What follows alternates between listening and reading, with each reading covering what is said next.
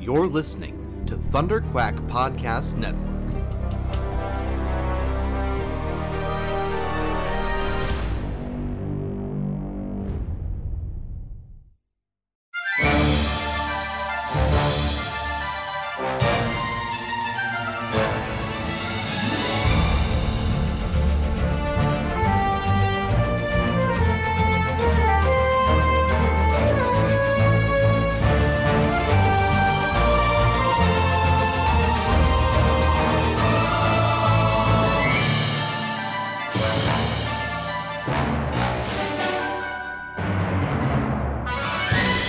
Hello there. Right before we get into this episode, our premiere episode for season 2 of The Mandalorian, I just wanted to take a quick moment. I forgot in this episode to mention what you just heard was our brand new theme, composed by Christy Carew, a new friend of the show. I had hoped that we could get her on the show, talk a little bit about the process and sort of where the inspiration came from, but scheduling didn't work out. So here it is. That was it. You heard it.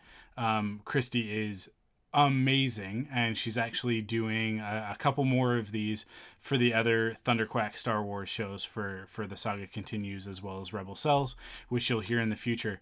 But I just wanted to make sure right at the beginning here that I was giving the proper credit to Christy on this amazing new theme song that we've got.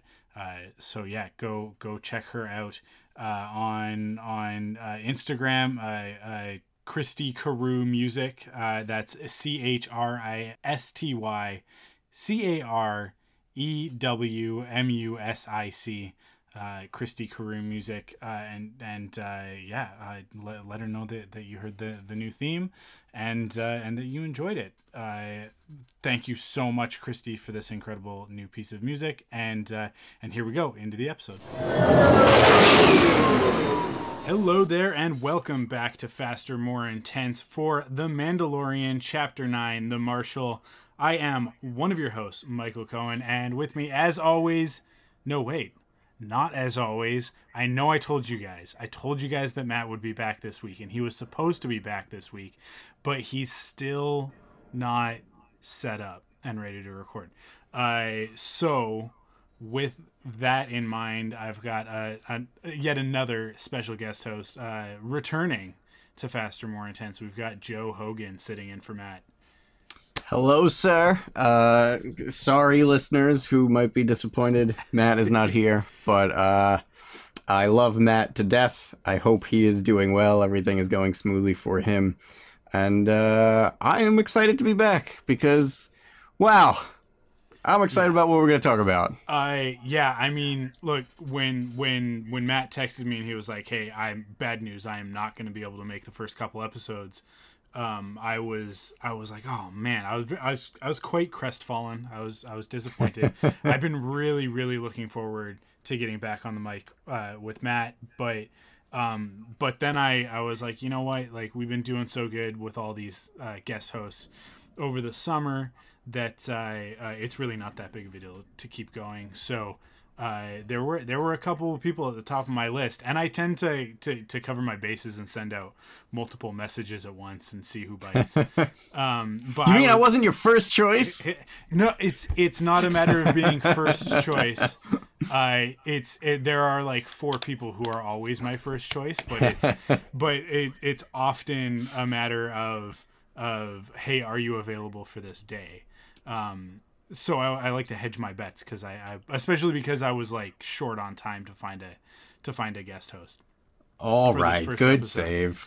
But here's the thing is that you responded like immediately, and you also are such a wonderful human being that you were like, oh. I said the time and you were like, I'll figure it out. And that is so special and important and valuable to me. And I appreciate it so much. And also, I just love to talk Star Wars with you. So yeah, man. So it's awesome. And I'm really glad to have you on this episode because I know what a fan you are the Mandalorians, the Fets, the clone troopers, all that stuff. So if anybody's going to be on to talk about the legacy of Boba Fett's armor, I feel like you are probably the guy. Oh, well, thank you, sir. I appreciate that. So normally we would talk about some news, but with the premiere of The Mandalorian having just happened, obviously there isn't any news. There's nothing else going on. That is the news. That is Mandalorian premiere. Yeah. So there's really not anything to talk about in there. The only thing I will note is that they really hyped up Mando Mondays as like, this is gonna be a thing. And they did the big premiere week Mando Monday with the big video with all the toys and merchandise and stuff. And it was great. I think they did a really good job of that. Do you mind if I actually speak to that for 1 second, sir? Go ahead. I gotta say, I mean, I feel bad. Hopefully you don't feel like I'm hijacking things too badly, but you sang my praises a moment ago. I need to sing yours for a moment, because related to Mando Monday, your Inktober, 31 days of artwork that you put out, has been so fun to follow, and I'm so proud of you. Like, I'm so proud of how far you've come over the last few years. Like, your stuff is legitimately stuff that I look forward to seeing, and anytime I see it, I'm always just like, ooh, I can't wait for the next... Like, all 31 days were such a pleasure to watch you post, and then you had a Mando Monday ready to go. I was already like, oh man, I'm gonna miss this, and then right away, Mando Monday. I was like, yes! Michael Cohen. Yeah. Way to go. I'm quite happy about that. Normally after an Inktober, after 31 days of drawing every day, I tend to fall off pretty hard. it's Dude. like because it's an endurance thing, right? Like, yeah, absolutely. Like doing one of those finished pieces every single day and trying to keep that quality level up. And I mean, like, I would say personally that there are some dips and there are some high points. I could have never known. I could have never, ever known. And I talked about this a little bit on Thunderquack with Amanda, that Captain Rex would be my most popular illustration. It's one of my favorites. It really is. It really is. It came so good, man. I'm so happy with it. I'm really proud of it. You should be. But when I sketched it out, I was like, oh yeah, this is cool. I like this. There'll be some Rebels fans who will be into it. Like I know like Jonah Marie is definitely gonna dig it and that you would like it. But I didn't expect, like, just organically out of nowhere, on both Instagram and Twitter, everybody, it just, like, something about the way that I drew him, like, it struck a chord, I think. It's so funny because I've got him with the, what is it? It's the DC 17 or the 15. It's the long one, the long rifle. Right. That the clone troopers have. And I messed up on the perspective on that thing so bad. Like, it's just like the handle is facing now I gotta go look at way, it to see. the barrel is facing another way. On the barrel, there's another piece that's facing the wrong way. It's just, I completely borked the perspective on it. But nobody noticed. Like, nobody cared because... Well, now everyone's gonna... Well, I have no problem admitting it, right? Because it's one of the things that I have the hardest time with. But despite that huge flaw that I see every time that I look at it, everybody else is really enamored with it. So yeah. Isn't it funny how it works out that way? Because like so anytime I do a set of things in general and release them one by one, I'm always saying to myself, yeah, this one's going to be really popular. And, this one is just, I got to get it out of the way. And it never works out that way. It's always like, nope, this one that I spent way less time on and didn't give nearly as much thought or time. Like, it's frustrating, but it's also kind of like a fun, endearing feeling. I think it's at the same time. It's a very humbling moment of like, sure.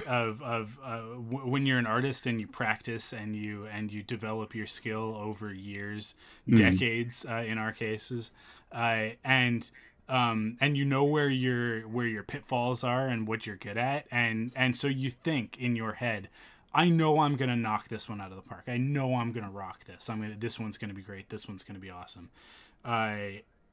but then there's other things that you're like, I'm not good at, like for me, I am not good at drawing mechanical stuff. I'm not good at perspective. It's just like organic stuff is my wheelhouse. I like to draw cartoons, right? So like but with Star Wars, there's this element where like I can't not put the detail into a lightsaber or armor or whatever, because if you don't, like one of the things that drives me nuts the most in Star Wars art is when you're reading through something, and I'll always go back to the I think it's the cover of Super Empire Strikes Back, the video game, the SNES game, and on that cover Luke is holding, he's in his Hoth X-wing gear, like not like his snowspeeder gear, right? So like the puffy vest, flight suit and everything, not his regular flight suit.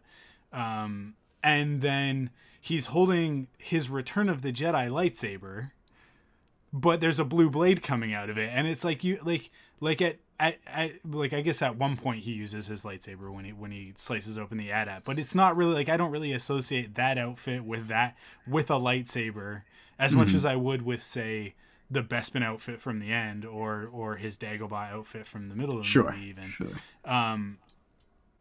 But and then on top of that, it's the wrong lightsaber, and on top of that, it's the wrong color coming out of that lightsaber. So it's like you're wrong on so many fronts, and stuff like that just always drives me nuts. So I'm always really careful when I'm drawing Star Wars stuff to nail that stuff, to try and nail that. You're referencing, which is important. That's something that we all have to do in general. But it's so not one of my strong points, is like nailing those mechanical things. So I have to take a really long time with it. And that was one of those ones where I felt like I was okay. We had a little bit of a technical hiccup there, and we actually lost some audio, but that's okay. We're coming back. We were talking about my Inktober stuff. It's been a really cool experience to do it all. When I set out to do it, there was a lot of stuff that I thought was gonna. I started doing it because I decided to do the Star Wars all month because my Reylo stuff has been really popular. So that was kind of like the main motivator. So I thought that like the Rey and Ben Solo stuff would be the most popular, but as I said, that it was that Captain Rex. Captain Rex, and the Ahsoka one was pretty popular. Who else was popular? Ahsoka was one of my favorites, I think, because I really like the way you drew her robes. I don't know what it is. It's just pleasing to look at. That's good, because that's what I was going for, like a very I don't know, like a peaceful sort of moment with that character. The Mando one did all right. Ezra... I liked your use of the yellow lightsaber with Luke. I thought that was a little underrated.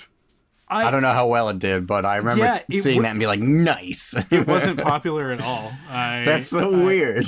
I think because it wasn't as recognizable, because it's something from the comics, right? Sure. And it's from the comics that are like currently happening. And the toys too. The throwback. That's true. Yellow lightsaber. That was kind of the thing that I was like, oh, this is kind of like a double, right?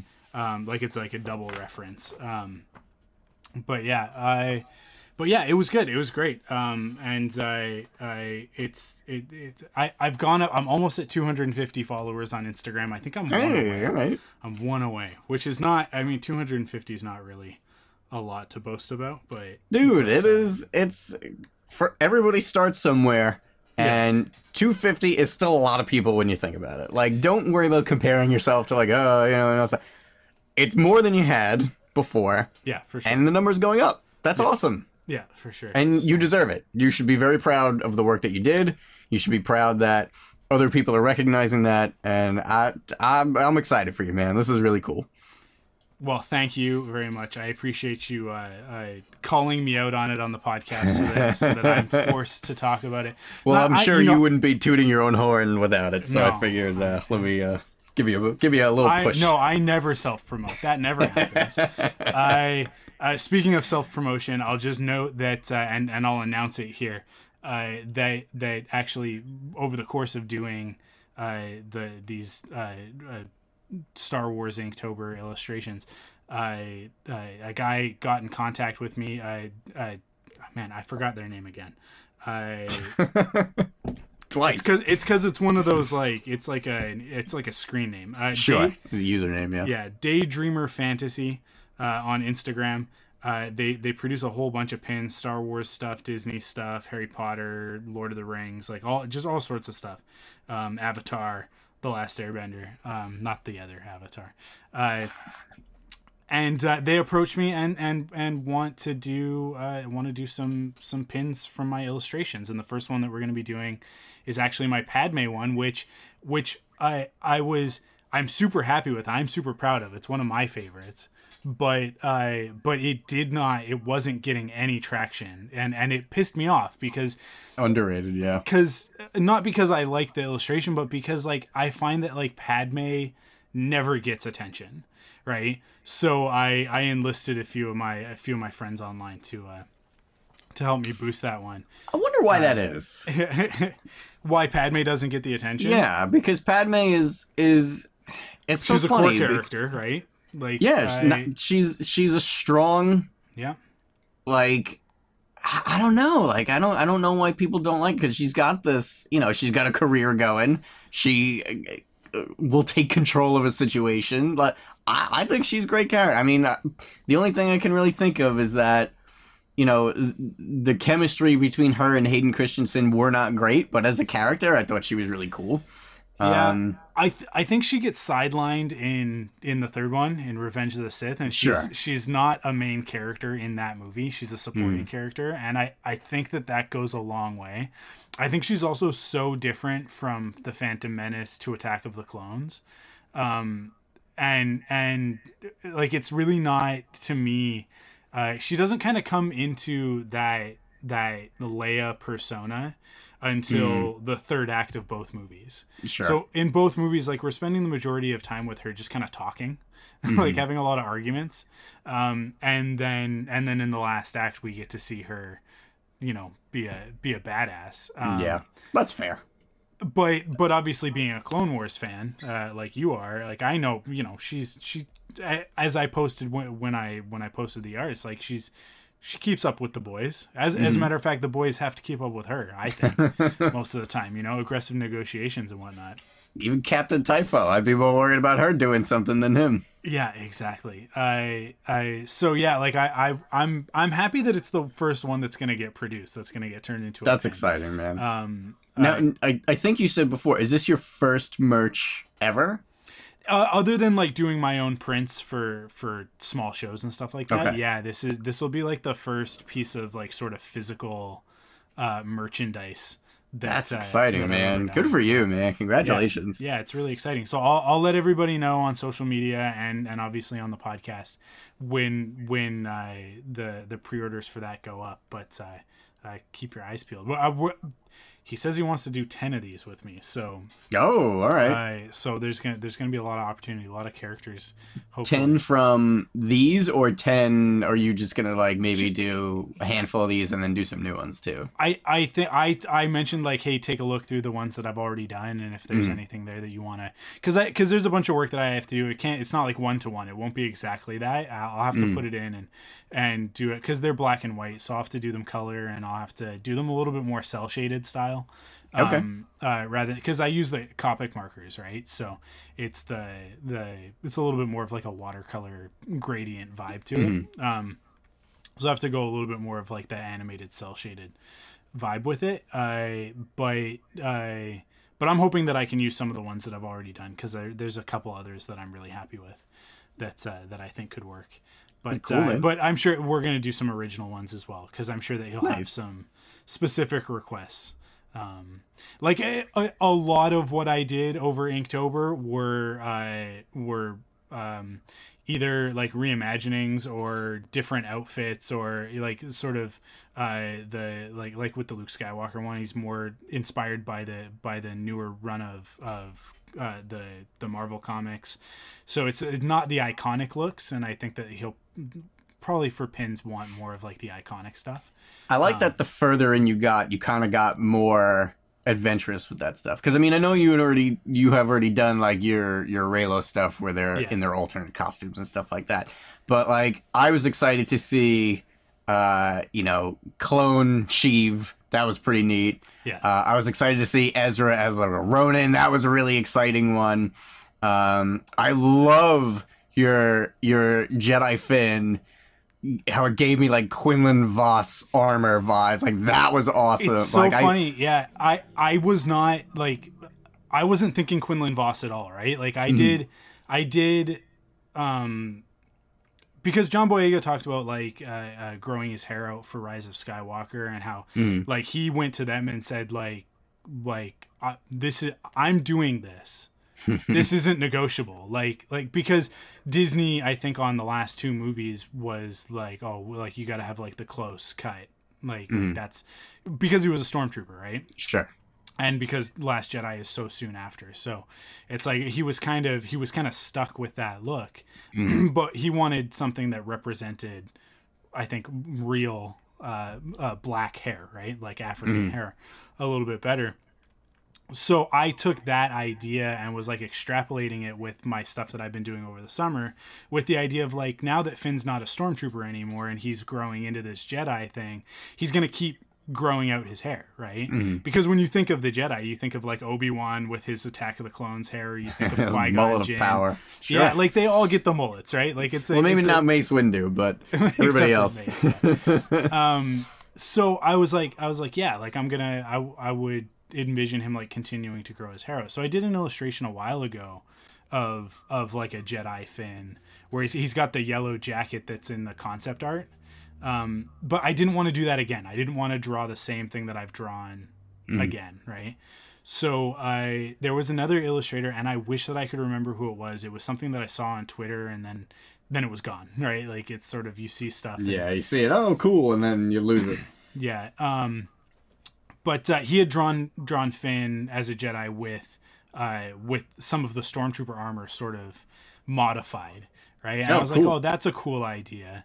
And then, so I kind of took that and extrapolated it a little bit further, and was inspired by that.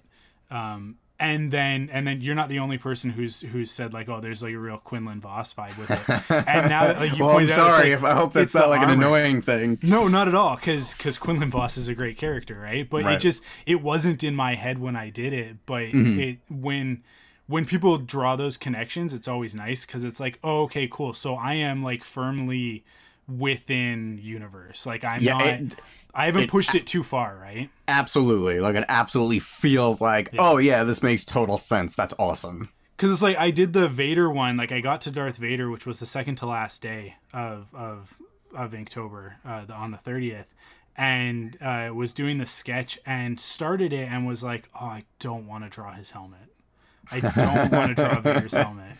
And so I was like, you know what? Like, well, maybe I'll do him unmasked. So at first I was like, I'll do like wrinkly prune Vader. And then I was like, you know what would be even better? Because I've done so many of these reimagined or like continued story type of illustrations. I was like, what if Anakin won, right? What if Anakin beat Obi-Wan for whatever reason, and he didn't become a machine. He didn't get burnt. He didn't lose his other arm and his legs, right? So he's at like almost his full power level where he was at the beginning of Revenge of the Sith, but he's a full dark side user now. And so I didn't really say it in the post or anything, because I was kind of brief on the post, but he's kind of my version of like an Emperor Vader, where like I envision that Anakin as like that's a few years later, and he's actually he's discovered that his children survived. He's found both of them, and he's killed the Emperor. Like he's taken over, and now he's the Emperor of the galaxy, and he's raising Luke and Leia, and they're gonna be little dark side babies, and and so I like he's got the lightning, and he's but I still wanted to keep the Vader like sort of the silhouette. So he's still got the cape, he's still got the armor, like that sort of shoulder chest piece, and just kind of sort of keeping the overall silhouette of Vader, but not the mechanical part of it. So, yeah, I don't know. Like, I like to have fun with it's easy to get bogged down in just drawing it as it is. Yeah, I know for your stuff, you are very I don't know, like you're so good at taking stuff that hasn't been done in like that Genndy Tartakovsky or animated style and bringing it in there. Oh, thank you, man. And like especially taking a lot of the Clone Wars characters and then sort of like reverse engineering them into that Genndy style. But you always manage to maintain like perfect, like not screen accuracy, but you know what I mean, right? Like it's like you nail all of the details so that each clone is recognizable as the specific clone. Whereas for me, it's like, I don't know if I could do that.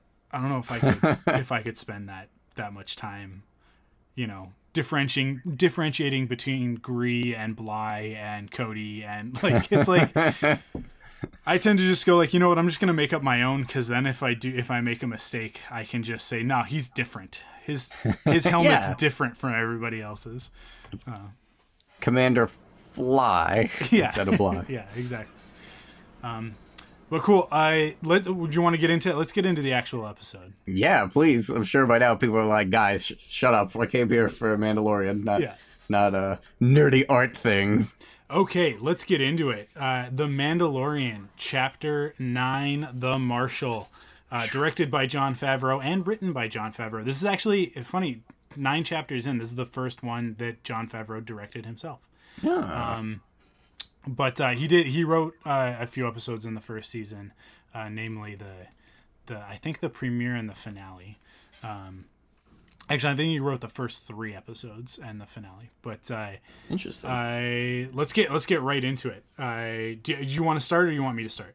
Yeah, I'll start. It's cool. We pick up our story with the Mandalorian and the child continuing their quest to return the curious creature to its people. Din's plan is to track down other Mandalorians to chart a course through their network of coverts. This brings them to a city shrouded in darkness, its buildings covered in graffiti, and the shadows occupied by pairs of red, glowing eyes. Yeah, we get like right into it, right? Like this show has zero chill. Chill. It's just like we don't even know the name of this planet. Like I couldn't find it in the databank or anything on StarWars.com. I didn't look at Wikipedia because I don't trust it sometimes, but because people will go like, "Oh, it's actually this planet from this expanded." No, it's not. So new location and this graffiti is awesome. It was cool to see graffiti, right? Like, it felt a little non-Star Wars, but then at the same time, it was like, oh yeah, but Sabine always did graffiti, so it's cool to see it like making its way to the live action stuff. Yeah, and there was some very like Sabine-esque illustrations in there of like stormtroopers with their eyes crossed out and stuff like that. Where, but it just showed like this is a city sort of on hard times. It's not. This isn't a safe place. And I think that's the most important thing to note at the beginning here, is that Din is on this path, but just because the child is with him doesn't mean that they're safe. Right? Sure. Like they're very much still in danger, and it's going to be a dangerous path going forward. Here, I'll continue. Din brings the child to an underground fighting ring to meet with his contact, Gor Koresh. No sooner do their negotiations begin than Gor double-crosses the Mando. A fight ensues, and although Din is able to easily gain the upper hand, Koresh manages to slip away in the chaos. Great fight. We get to see some Gamorreans, although they're looking a little bit. You know what? Jabba's Gamorreans, I'm gonna say, they're a little on the rotund side. They're lazier, I'm sure. Yeah, living in the lap of luxury. It's like it's Jabba the Hutt. It's just a bunch of bounty hunters and stuff. You're not really doing a lot of guarding, right? You're just kind of enforcers. They're more bouncers than anything. These two are pit fighters, so sure. They were a little bit more lean looking, but in reality, it's just that they were doing this awesome fight scene. And you needed them to have full mobility, right? It was jarring, though. Like, it did feel kind of like, oh, where's the rest of them? But yeah, I agree that the functionality and like the practicality of having them designed that way, it made sense. It wasn't, once you kind of realize, oh, okay, yeah, these guys are obviously pit fighters. Yeah. It was just easier to roll with. If for me, I would have been like, we need to kind of slim down those masks a little bit. Like, let's give them a little bit more of a gaunt look, in order to match the bodies, because we expect a Gamorrean to have that big body. But I mean, like, hey, look, this is all made up and in space, you guys. Right. If this is what you're, it's like the George Lucas quote. They were talking about. There's a moment in Attack of the Clones where Obi-Wan, the Camino is curved, right? Like it's sort of a ring city, right? And so the geography of it is really easy to figure out. Of like, oh, if he's going to the outside of the curve, it's outside to the platform. If he goes inside the curve, it's further into the city, right? And there's a scene where they intentionally flip it because of the motion of the camera. And somebody said something to George of like, but that's like geographically that's wrong. He's going into the city and not out to the platform.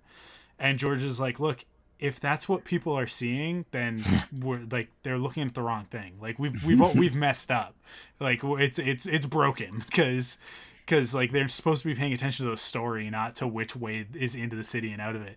So it's very much like look, if the thing that takes you out of the Mandalorian is that the Gamorreans are too skinny, then maybe Star Wars just isn't for you. Maybe the battle's already lost. Yeah, because for me it's like, yeah, when the one does like the flying leap out of the ring and Mando just steps aside because he's like, you're a pit fighter, I'm the Mandalorian, like I'm a real warrior, you're not gonna get me with with your wrestling moves. I thought that was great. It was so, and he just like, he hands these thugs their butts on a platter when they're like punching him, and like one goes to punch him in the head and he just headbutts his hand with the helmet and you hear the ding, and it's just like, what is his gauntlet weapon called again? The flying automated like pin missiles? The whistling birds. Whistling birds, okay. Yeah, it was cool to see that again, and not only was it just that, like they had the gag with Baby Yoda, which I mean we saw that in the trailer, but it really landed for me. It works so well because it's not, here's the thing, it's not just a gag, right? It's not Jar Jar stepping in poodoo, which is just a gag. But it's like when the whistling birds prep and Baby Yoda sees it, and he immediately he hits the button himself and hides inside. It's like, it tells us, oh, this isn't their first stop. It serves the story, right? For sure. that they've been trying to track down the Mandalorians for a minute, and they're familiar now, right? Like there's no more of the like getting to know one another. There's no more of like the questioning. If the Mandalorian tells that baby to stay, he stays. Right? If he allows him to walk around and do his own thing, it's like there's a trust, there's a bond there. And they've evolved from the first season, and it's so great because no one ever says it. Nothing ever specifically happens to indicate that. It's just the subtextual storytelling throughout it. And because nobody talks in this series, right? Everybody's got masks. Like not a lot of characters do a lot of talking. So much of the story is told in symbolism and subtext, and I personally think that's what makes it so strong.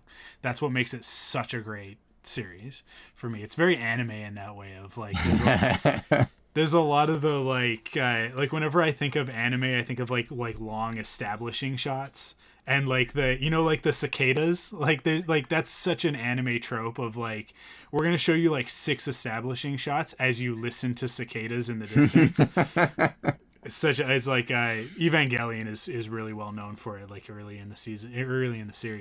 And Mandalorian, it does that stuff. Like it and I think I think a lot of that's Dave. I think a lot of that's Dave Filoni coming from his anime inspired roots and working on Avatar and all that. But it's just, like, the show is given room to actually tell the story instead of having to rush from one moment to the next, like movies that will remain unnamed in this conversation. Okay, you want to move on to the next chunk? Yeah, sure. Go ahead. Mando pursues, handily capturing the gangster and stringing him up on a nearby light pole. The Abyssin? Is that how you pronounce that? The Abyssin? I think so. I'm pretty sure. Okay. The Abyssin, hanging upside down, begs for his life in exchange for the information. Koresh hands it over. There's a Mandalorian on Tatooine, in the small outpost of Mos Pelga. Mando leaves Koresh dangling as he shoots out the light. From the shadows, dozens of red eyes appear as Gor Koresh screams.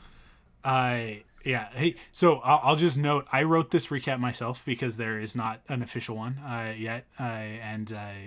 So we needed a recap. So if I am wrong about him being an Abyssin, I'm pretty sure he's an Abyssin. I didn't look it up. And I'm pretty sure that's how you spell it and say it. But this scene is so good. I love it. How he's just like, and it's John Leguizamo is the voice of Gor Koresh. I knew that voice was from. At first, I thought it was Favreau, but I was like, no, I don't. Maybe not. Yeah, I don't know. It's John Leguizamo, and I think the reason why it's familiar, but he gets away with it without you knowing, is because I think they actually pitch him down. I think they did some post on it. And sort of hid him a little bit. Either that or John Leguizamo is secretly an incredible voice actor and should be in the movie. I mean, I didn't even catch, because I feel like when he's speaking naturally, and at least in most of the roles that I've heard him in, he's got kind of like that Brooklyn Bronx accent going on, and I just didn't hear it. Like, I didn't pick up on that at all. He's definitely got like that Latino sort of cadence, right? Like I when I think of John Leguizamo, I think of like those really hard consonants and like the stops in the words, right? Like when I think of John Leguizamo, I think of the Super Mario Brothers movie. Yeah, me too. It's hard not to.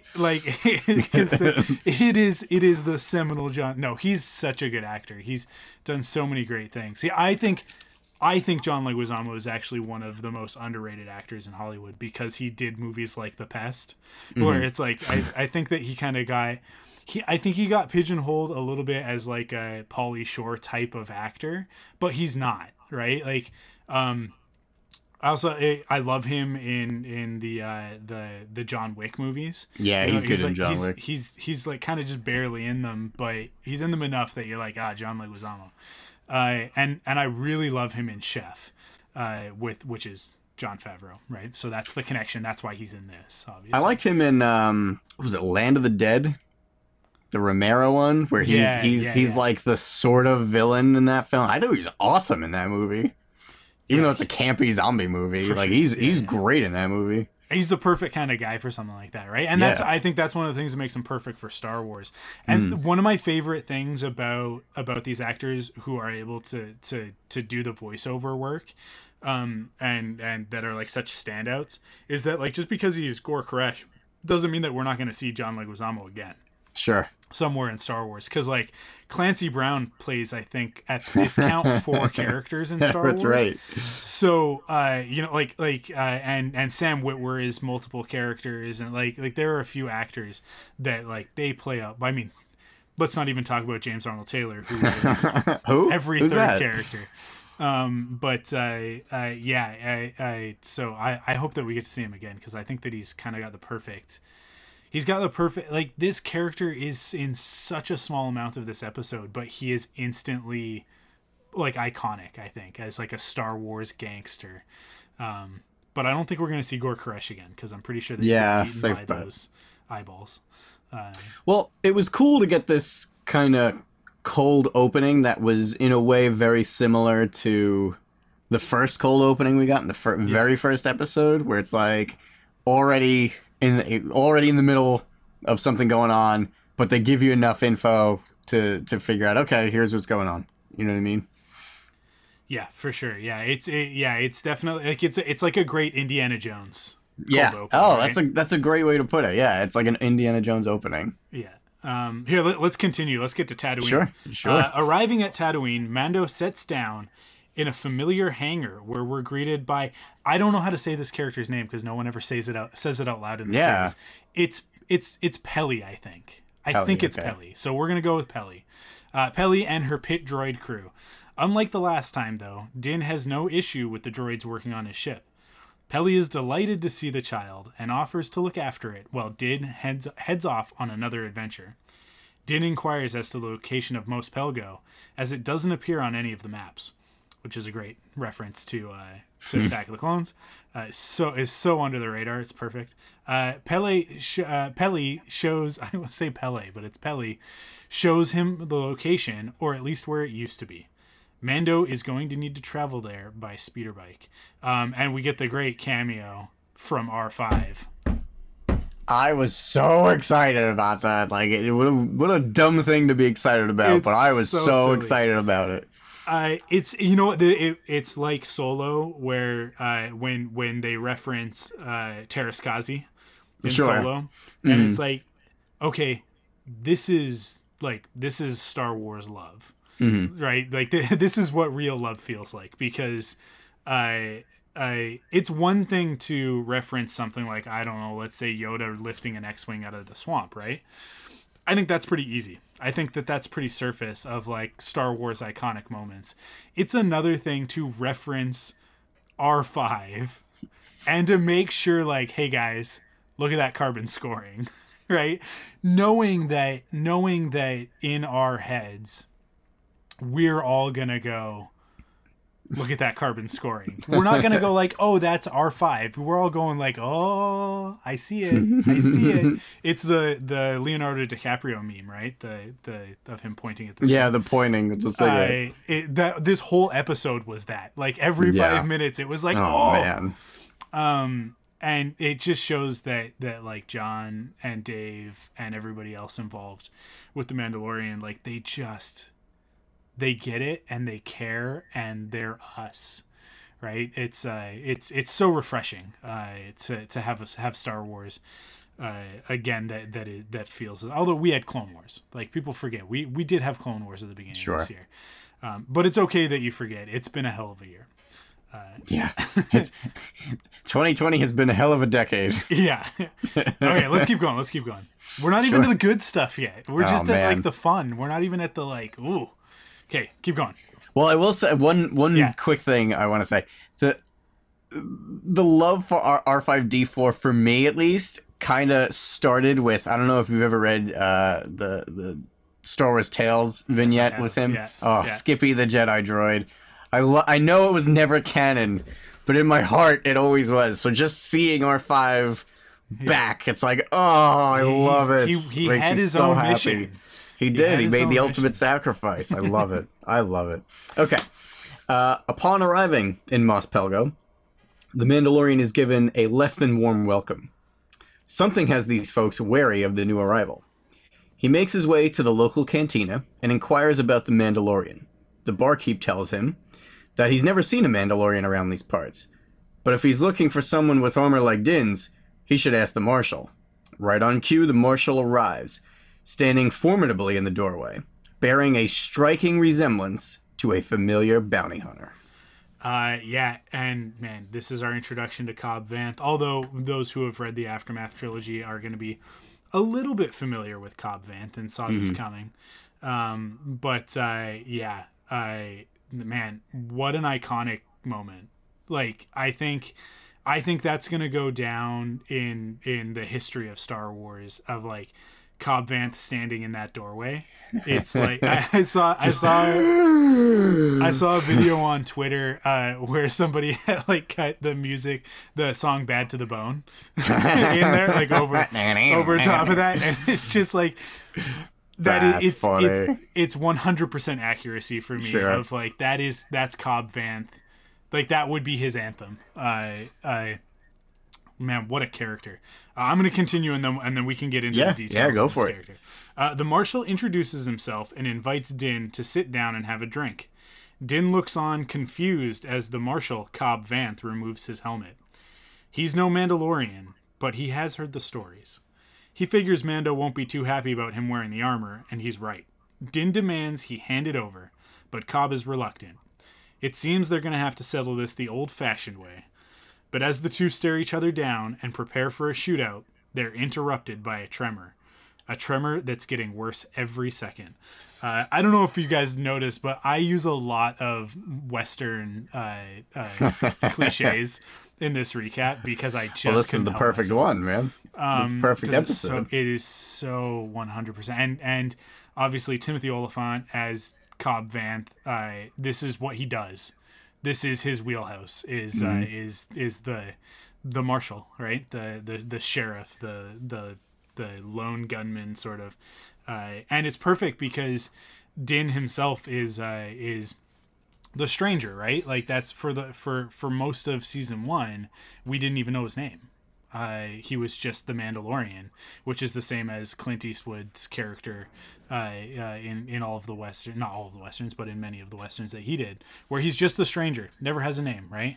And that's the inspiration there, right? And that all goes back to the fact that Boba was originally designed after the stranger, after Clint Eastwood. And when you look at some of the original concept art, he's actually wearing the poncho. He's got the poncho sort of slung to one side, that Clint Eastwood has in those movies. So I'm sorry, Cobb did or Mando did? No, Boba Fett. Okay. Boba. Wow. Yeah, of course. Super okay, early sure. Stuff when he still got the old white stuff. armor. Yeah, when the helmet was still white and everything, right? Yeah. Okay, sure. So this legacy of the Mandalorians being cowboys, it goes all the way back, right? And obviously it links up with Han Solo and his cowboy aesthetic as well. And it's an integral part of Star Wars. The cowboy element, that Wild West element, it's there. It's one of the genres that it draws so heavily on. But this episode goes so much harder on that vibe, and it's so good, like to great effect. And I love this character instantly. But I'm a huge Timothy Olyphant fan. Yeah, me too. Actually, so I had forgotten that he was in this season. Like I might have heard it over the summer and then that was it. Yeah, like I don't even remember if I ever actually heard. And then as soon as he took his helmet off, I was like, no way, that's awesome. I mean, I knew just by his voice, obviously it wasn't Boba Fett. And I was like, who is this guy? And then as soon as I saw it was Timothy, I was like, this is blowing my mind. I love that was like, a fun surprise. Yeah, from the moment that you see him, you're like, that's Boba Fett's armor. That's not Boba Fett, right? Because he's obviously a lot taller and thinner.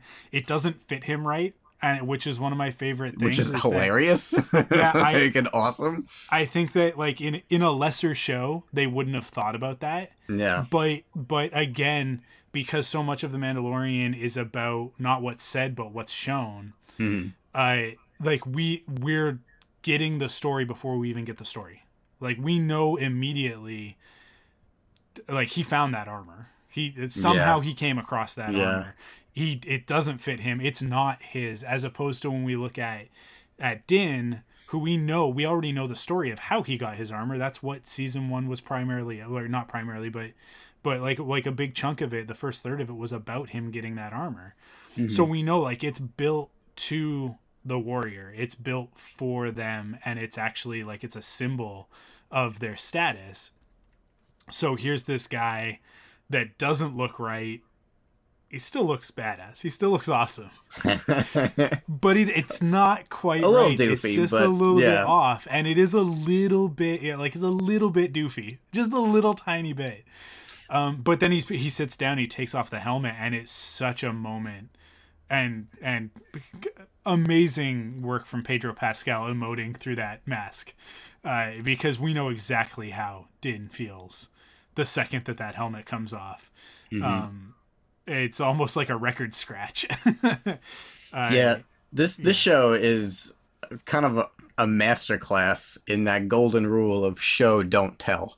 Right? Like we're what, 10 minutes into this episode now, and we're already complimenting on all the visual storytelling cues that they're doing without any verbal exposition. I mean, of course there's going to be some exposition because that's the way it kind of goes, but they're giving you so many layers to the story, and setting up all these like little cues and things that'll pay off later or pay off from the past or whatever.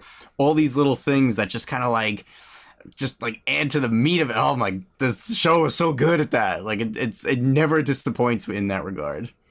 Yeah, for sure. Let's keep going. Cool. Let's see. Din follows the Marshal outside just as the source of the earthquake arrives. The ground ripples beneath them. It's some sort of creature, and it blows through the small town in search of prey. It leaves as quickly as it arrives, but not before taking a bantha and the watering trough. Watering trough. It was drinking from with it. Whatever it is, it's big, and it will be back. So obviously this is the Krayt Dragon, right? Sure. When this happens, at first I was like, is that something new? That's not a Krayt Dragon. Like, we know what Krayt Dragons look like, right? Because there's a bunch of expanded universe stuff. Primarily, I think like the first thing that a lot of us would probably go to is Knights of the Old Republic. Yes, that's where my head went. Yeah, and it's like, well, that's not a Krayt Dragon.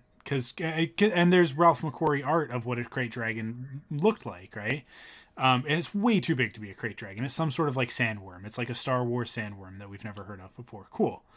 And then we get to the next scene. I'll read this part. As the town people repair the city, the Marshal explains that he's been protecting them with the help of the armor, but he's no match for a Krayt Dragon. Mando suggests that they use his ship to blow it up, but Cobb says it'll sense him coming and burrow deeper. But he knows where to find it. So we get the confirmation immediately. And this is another one of those things that tells me that I'm going to say that this was a Dave stroke of like, you have to name it immediately. Because otherwise, the audience, like these guys, they're not going to let it go until they know if it's a Krayt Dragon. But once you know it's a Krayt Dragon, then like we can move on with the story, right? Probably. That's a good point. I think Dave knows those elements of Star Wars storytelling really well. So because so often in Clone Wars, Rebels, Mando, those things that the things that are going to be up for debate are left very vague. The things that need to be clear are like, here it is. Here's the connection. That's that character. That's that thing. We're on that planet, right? Like, it's always, he's very good at being like, yes, now let's move on. There's more important things to talk about.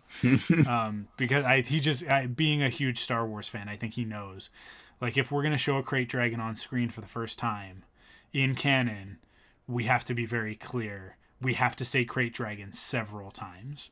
Right. And they definitely do, right?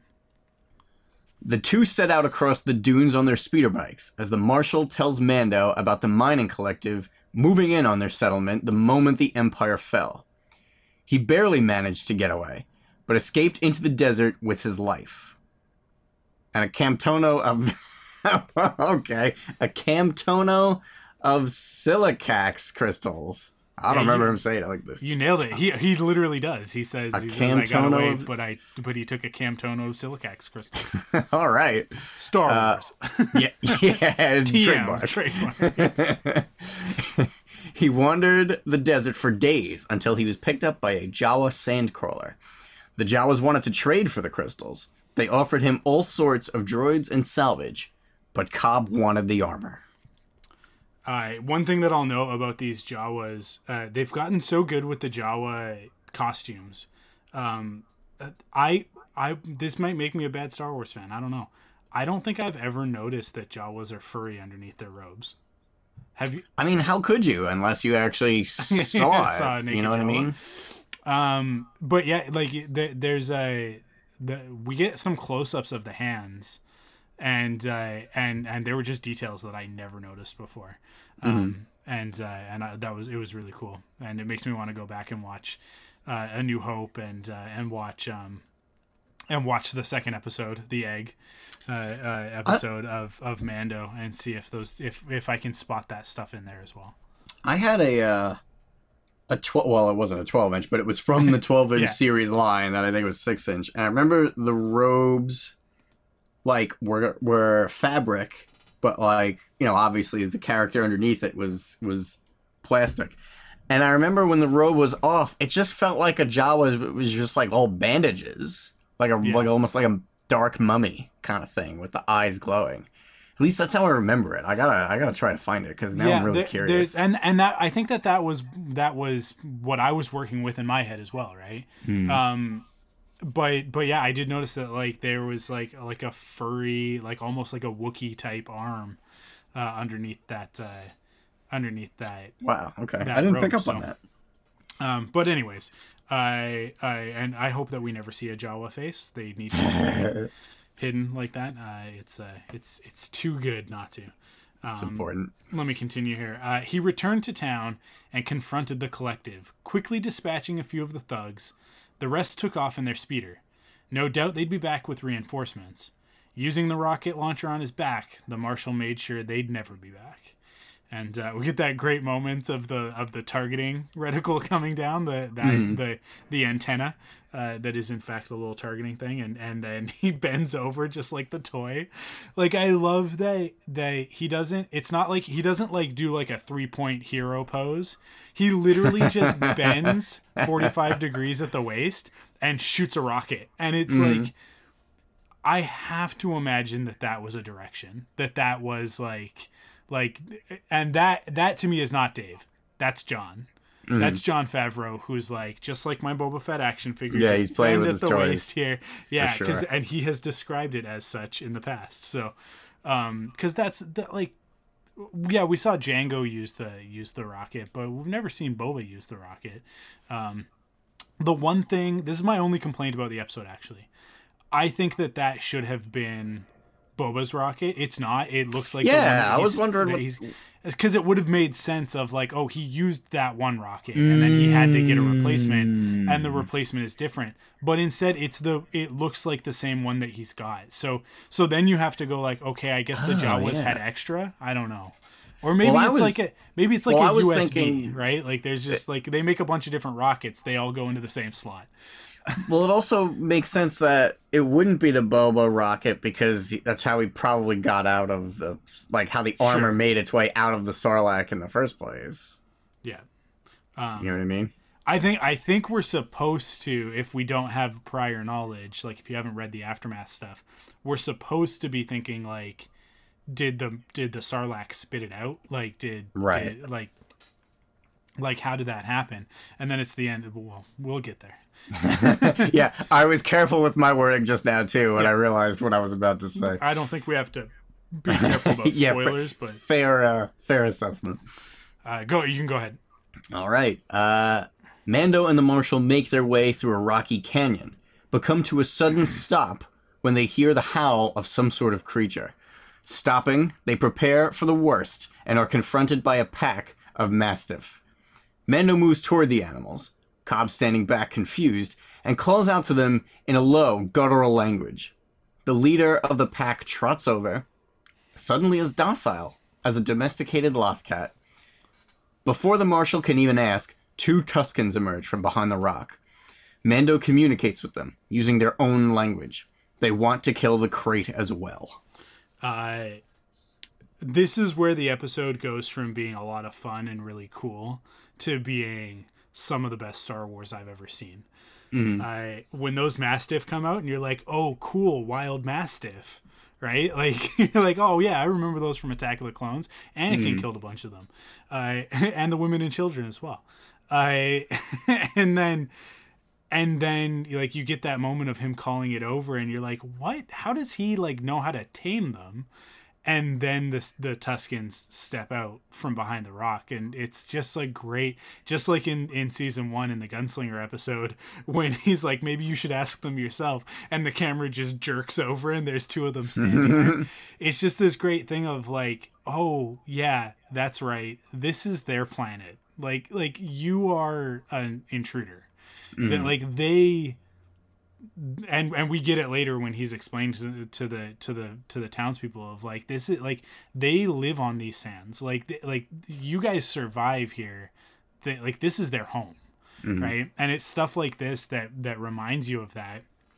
And also there's such a great character building component to Din Djarin of like he most people just fight the Tuskens. Right? Yeah. They have a reputation, and it's understandable why most people fight them. But Din isn't like everybody else, right? He would, in all circumstances, I think it's really clear, he would rather do it the easy way than the hard way, right? But people push him, and he often has to do it the hard way, and he's fully capable.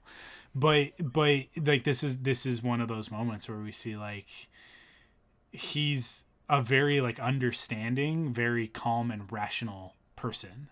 And I kind of want to see the story of how he got to that point with the Tuskens. Like, give me a comic, a miniseries or something, Marvel. Yeah, like who did he learn this from? Where did he learn this? Right? Yeah. And you know, like I would maintain that maybe we'll get to see it this season, because I do think we're going to get flashbacks. I think that because Star Wars doesn't usually do flashbacks, but obviously in the sequel trilogy we started getting them, and in Mandalorian in season 1 we got flashbacks. So I think that we're gonna see some of his training with Death Watch. And on the note of Blast from the Past, did we mention the pod racer? We didn't know. We kind of glossed right over that. Dude. Yeah. Cobb's speeder is Anakin's pod racer. Dude. Or one of the pods of Anakin's man. pod racer. So I like to think that there's a story there of like, obviously Watto got to keep the pod racer, but he didn't keep his pilot, right? So he had to find somebody else to fly that pod, and whoever it was just wasn't up to it, and definitely crashed it on the first outing, and that single pod is all that's left. And it's been booting around Tatooine forever until it found its way to Cobb. I was under the impression that, I don't know if it was canon or EU, but I remember reading somewhere that Saboba actually bought that pod racer. Oh yeah. That would make sense because he trashed his own, right? His got destroyed. His was gone. This one bested his. Yeah. Anakin Skywalker's pod racer. I gotta know. I'm sorry. It's okay. Here, I'll continue while you look. Okay, sounds good. Because we'll get into it when you talk about the Tusken camp. Later at the Tusken camp, Mando discusses with the Tuskens as Cobb sits uneasily by his side. A Tusken offers him some kind of fruit, but Cobb is disgusted by it. The Tuskens, already wary of Cobb and the citizens of Mos Pelgo, are incensed at his show of disrespect. A fight is about to break out when Din interrupts, with a flamethrower, of course. If they don't work together, the crate will kill them all. Again, like this is just sort of continuing on this idea of, and it's very Western, but it's very subversive to the Western tropes of,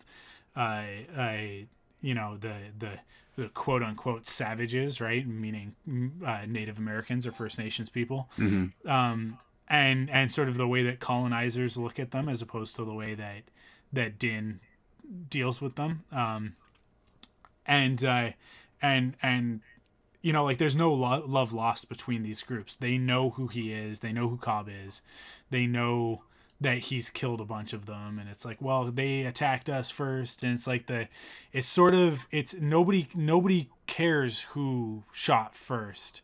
Everybody just knows that it's always been a fight, right? But here's Mando brokering this peace, and it's interesting. Like I think the most interesting thing about it is just hopefully get to see later on if we revisit Cobb, which I think we will. I think we'll see Cobb Vanth again either this season or next season. I hope so, man. I love this character. I really did. To see that, like, hopefully see that the peace has lasted and that maybe it's even begun to develop into a relationship between these two peoples, and that maybe the Mandalorian's influence is actually changing Tatooine for the better, right? Because where we see it in season 1, it's at its lowest point, right? And sure. And if you go back into the lore of Tatooine, like there's some stuff about like mining and stuff like that, and that's kind of how it got to the way that it is. Like it wasn't always a desolate wasteland, right? And I don't know this stuff super well, so I could be wrong about certain things, but from what I understand, it's like they basically colonizers, humans from the core, came looking for stuff that they could take, and have like basically destroyed the planet, destroyed the ecosystem, and turned it into a barren wasteland, and like strip mined it for everything that's valuable, and all that's left are these small claims and stuff like that. And then after the Empire, after Jabba is killed, and then after the Empire falls, it's kind of like it's at the lowest point it's ever been. There's no reason to go to Tatooine. You're only there if you're stuck there. But to like I would think like to hopefully see it begin to return, right? Like for maybe like with the Krayt Dragon killed, maybe the ecology starts to return, and maybe like with this peace between these peoples, like this, we could see this area of Tatooine start to change and just flourish a little bit. Yeah. Indicate that the whole planet is undergoing a transformation, right? That'd be cool. One of the things I talked about this on the Thunderquack podcast with Amanda, that I find really interesting is when you look back at season 1, everywhere that the Mandalorian goes, everywhere that Din visits, he leaves better than he found it. Right? He goes to Navarro, and at first he kind of leaves it in shambles. He definitely doesn't do a great job for that. But that's at the beginning of the story before he really becomes a hero. It's his heroic action that leads to the covert being destroyed. But when he leaves at the end of the season, Grief is like, we're free from the tyranny of the Empire. Maybe we can actually make something of this, right? And when he goes to Sorgon, like he teaches them how to defend themselves, right? When he deals with the bad guys, the thieves or whatever in the prisoner, the space station, yeah, they're all locked up. Like everywhere he goes, he kind of leaves his mark, and it's for the better usually. I don't know. I think that it's kind of like his calling card almost, of like it's very like Canterbury Tales, like Chaucer type of heroic knight stuff, of like he's a which ties into the Ronin sort of thing and the cowboy thing, but like it's all kind of, he's such a mashup of all of these different tropes, of all of these different archetypes. And it's not even his goal either. He just has a conscience. It's in his nature, right? Yeah. And to me, it's like it's almost like what he's been trained to do by the Mandalorians, and becoming a bounty hunter out of necessity is actually against his better nature. It's against who he is as a person, and the child is returning him back to the state that, like, his natural state. And it is like, it's once he's got the child and he begins to grow, that's when he starts like having this positive influence everywhere he goes, right? So I don't know, like I feel like that's got to be intentional, because again, in this episode, he leaves it better than he found it, and I think that's something that we'll continue to see with this character.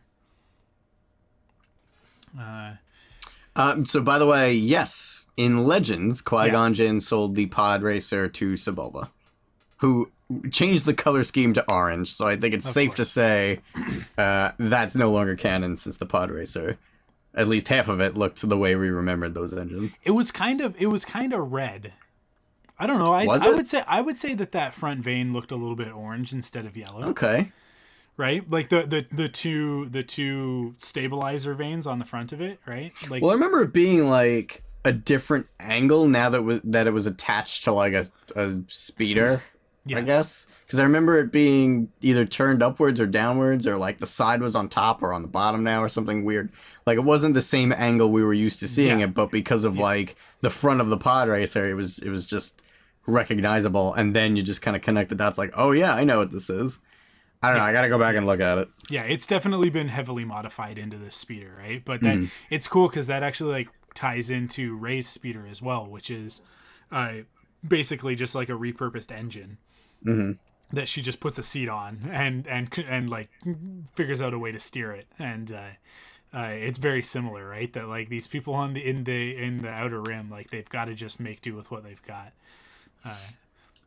Cool. You want to go ahead and continue? Yeah, sure.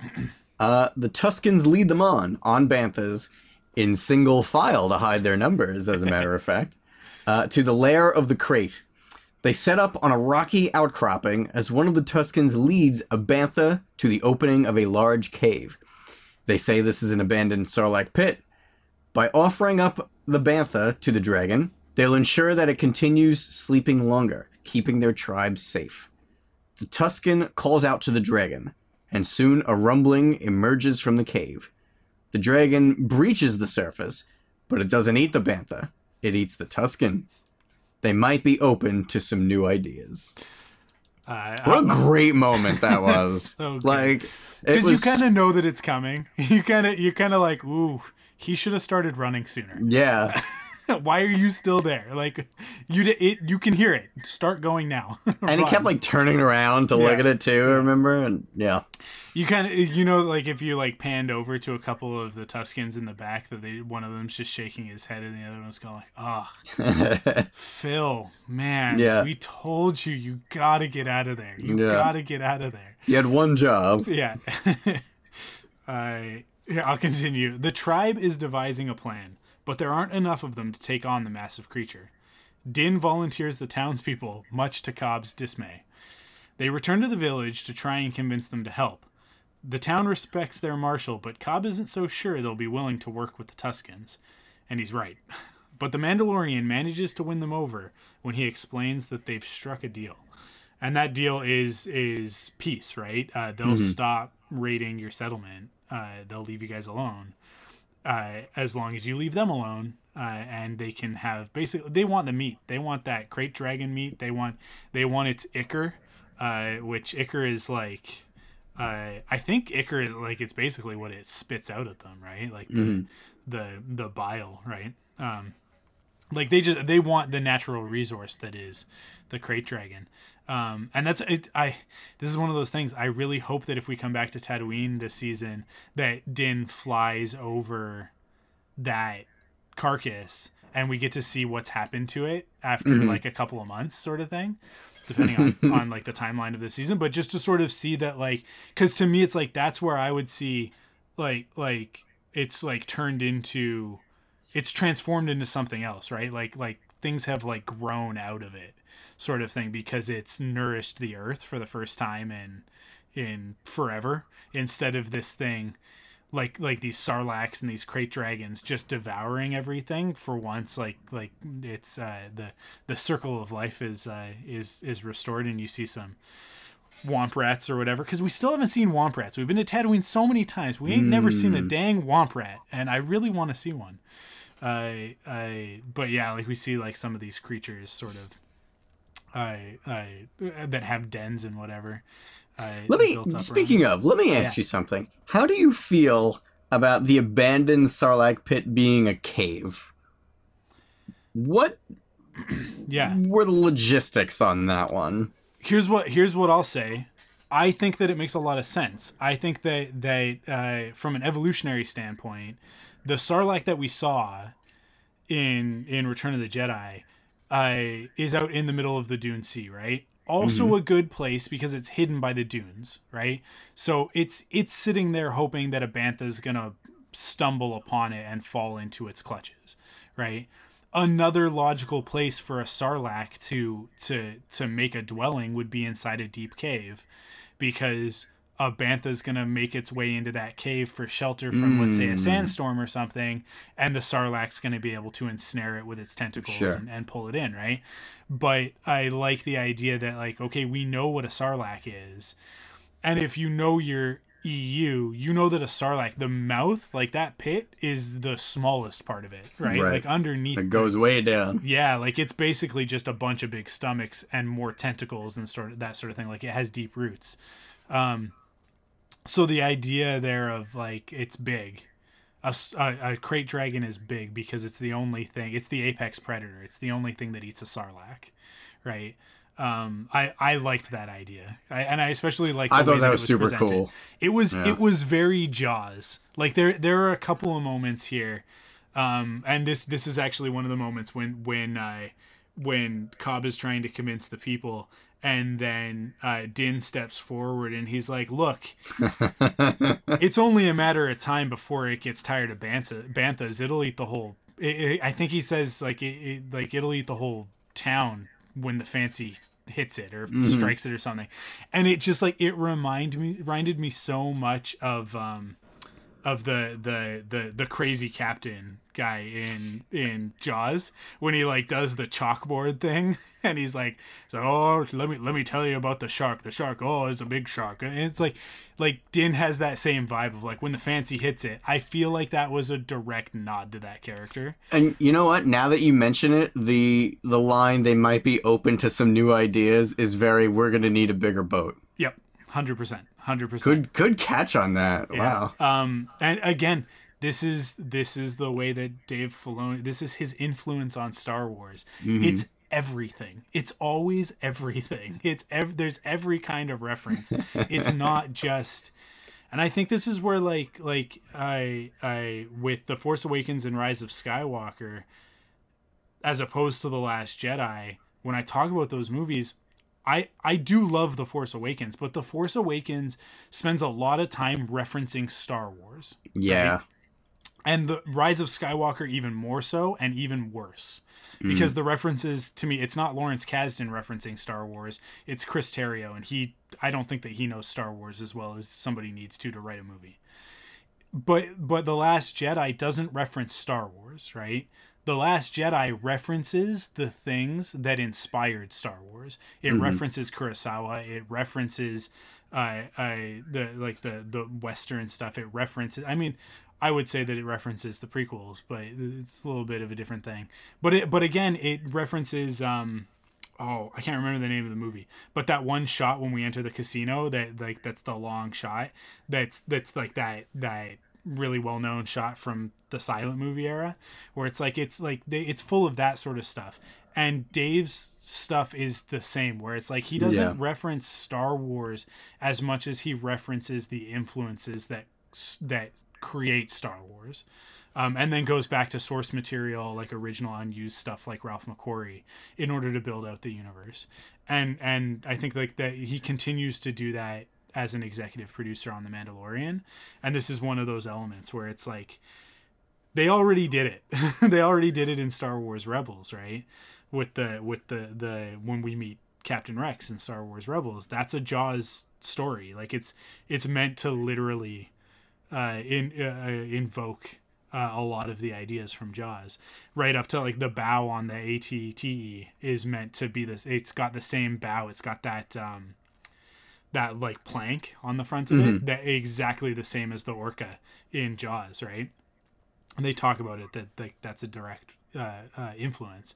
But so that's one of the things that makes me go like, it's here too. Like this is definitely, because there is like this scene is very much that scene in Jaws where they're having the town hall meeting of like, how are we going to deal with this? And then you've got the crazy guy at the back of the room that's like, I'll deal with your shark. I can't remember the character's name right now, but anyways,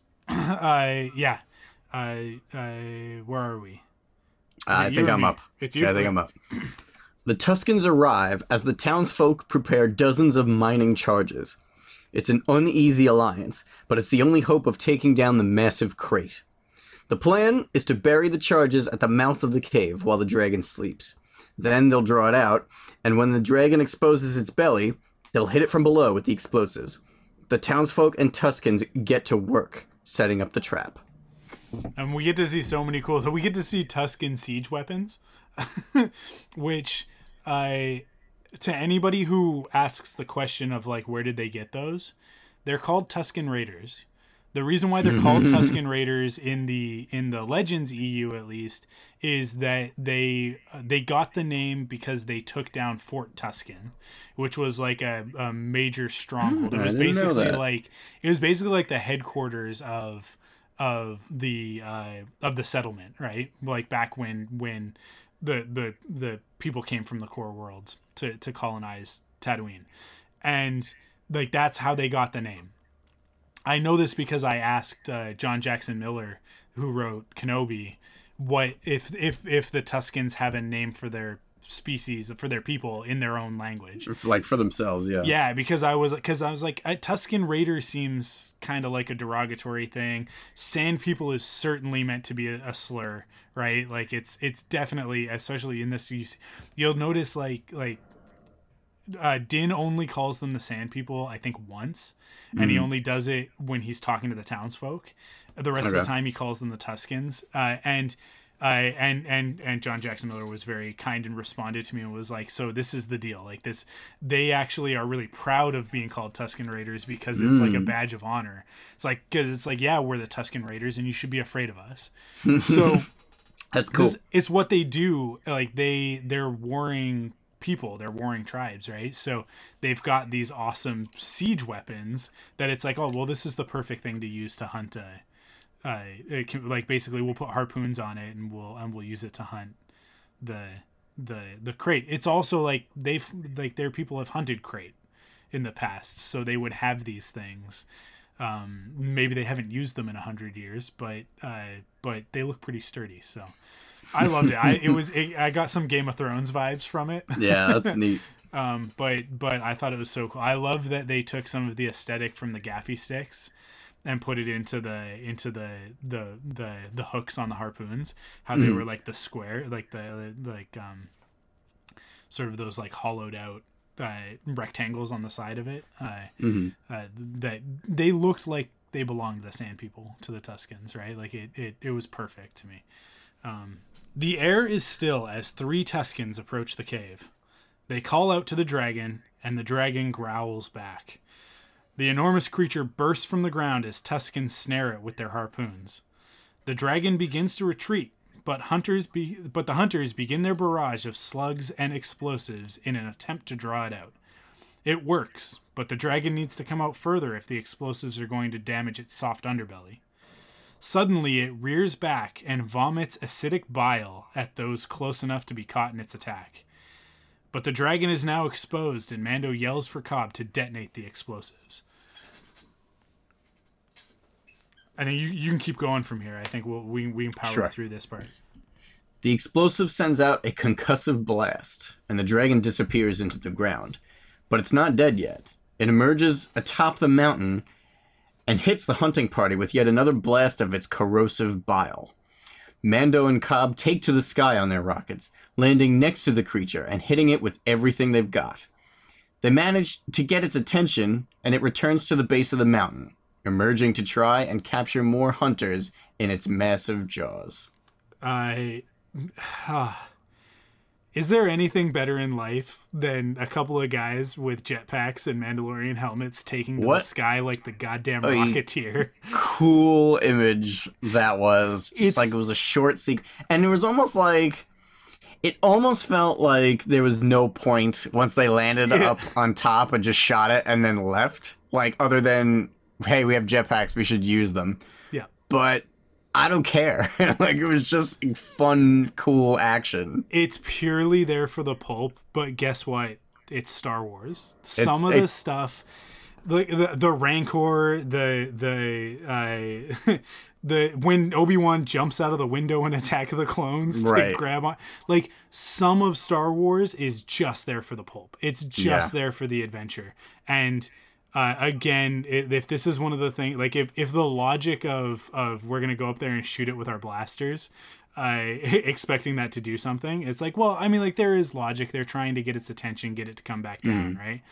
But on top of that, it's also just like our heroes enter the battle, right? Like, and they do it in such an amazing style, and it's exactly what we want to see. It's exactly what we want to see. And again, it tells a little bit of the story. Clearly, Mando has been training with the jetpack.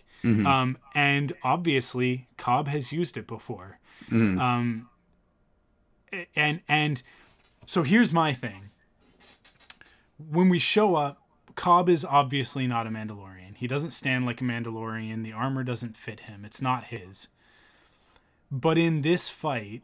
And in the moment before it, when we see him take the fruit that he had earlier been given and like sort of tossed away, he's given it again, and this time he drinks it. And he makes a little bit of a grimace, but he takes it, right? Yeah.